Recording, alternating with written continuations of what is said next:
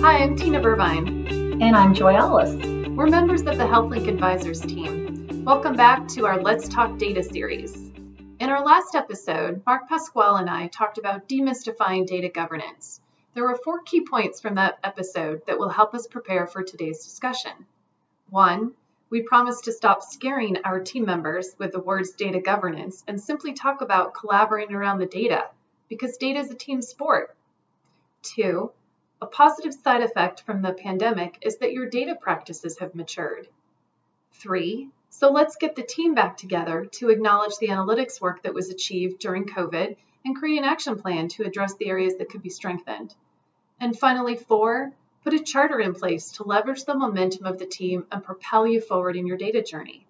In today's episode, Joy and I are going to talk about how to ensure this group remains action-oriented by understanding what information to bring into future meetings. This may not sound complicated, and yet it can make a major difference in the outcome of a meeting. Joy, could you please describe a common trap that so many data committees fall into? Yeah, thanks, Tina. So often teams using meeting time to provide updates to each other. But the data committee is intended to be action-oriented and quick-moving. So meeting time should revolve around facilitated discussion, decision-making, and assigning action steps as needed. This means that a deliberate effort must be put into pulling together the type of information that the team will be discussing and the decisions that are needed. We can establish the expectations of the meeting by outlining clear meeting objectives at the start, followed by the information that must be discussed and the decisions needed. It's important that all of this information is shared in advance of the meeting, but I think it's equally important that all team members commit to review the information in advance of the meeting.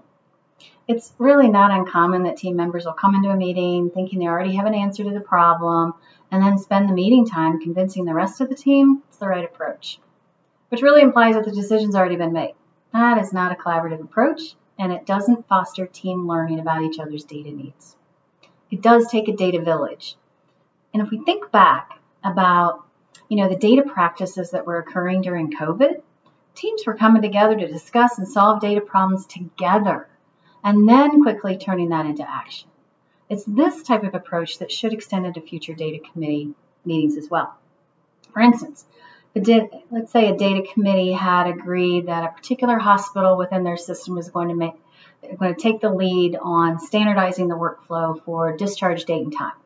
What would be the next action steps for the data committee? Well, the committee members would bring to the next meeting the output of the workflow analysis and the recommendations for workflow changes. The data committee then have an opportunity to discuss, ask questions, and then they'd make a decision in that same meeting whether the workflow recommendations should become the standard for all facilities. And if there's evidence that supports variances are needed, then those would be discussed and vetted as well. In the scenario that you just shared, there's something critical happening. The data committee is making a decision as a team based on information shared in a collaborative discussion that serves the need for the organization. All perspectives are accounted for.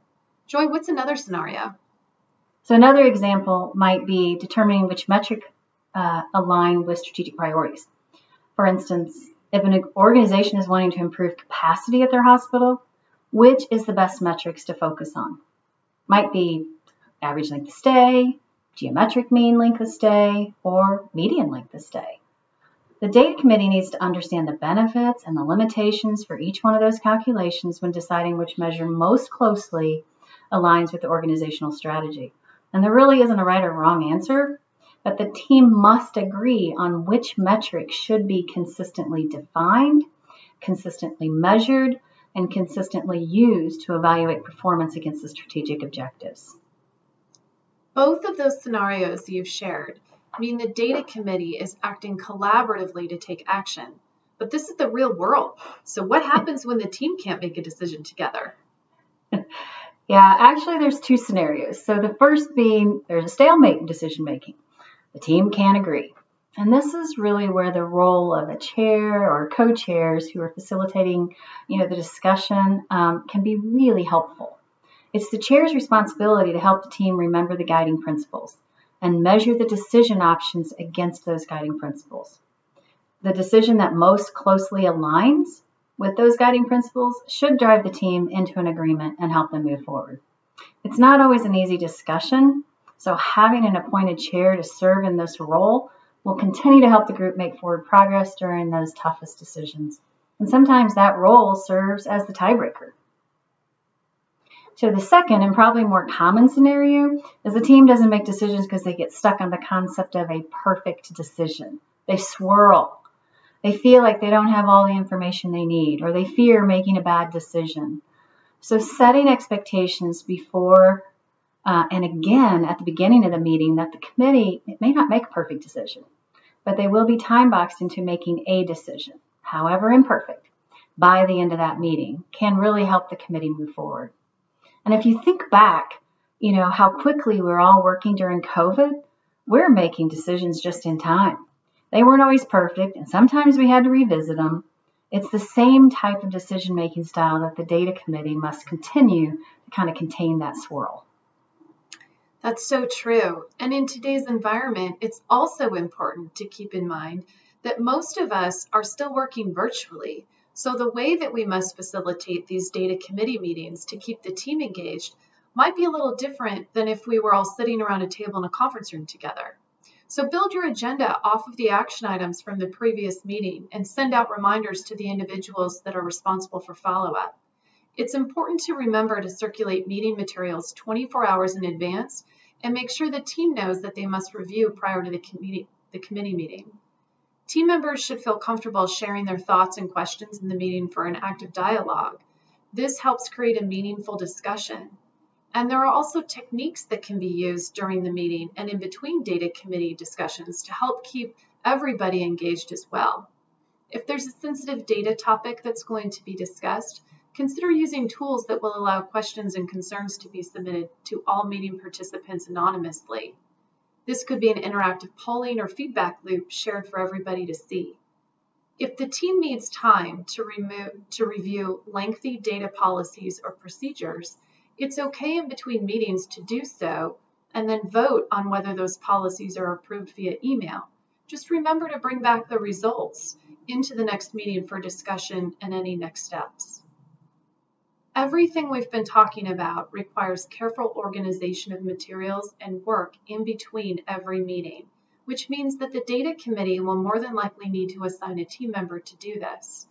We find it helpful if the team member has some project management skills in their background, but that's not a requirement. What's most important is a passion for teamwork and passion for data.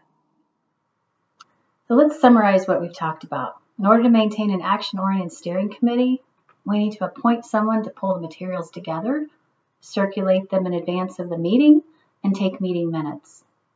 The meeting materials should contain clear objectives, the questions that must be answered. And then get creative. Find new ways to keep team members engaged by using all the new interactive meeting technology out there. That's a great summary. Thank you, Joy. If you'd like to talk further with us about any of these concepts, please don't hesitate to reach out. We're passionate about data and we want to see our data committees succeed. Look for our next episode in our series, Let's Talk Data, where we will use what's been shared about data decision-making to create a strong EMPI approach. On behalf of Joy, myself, and the entire HealthLink Advisors team, thank you for joining us.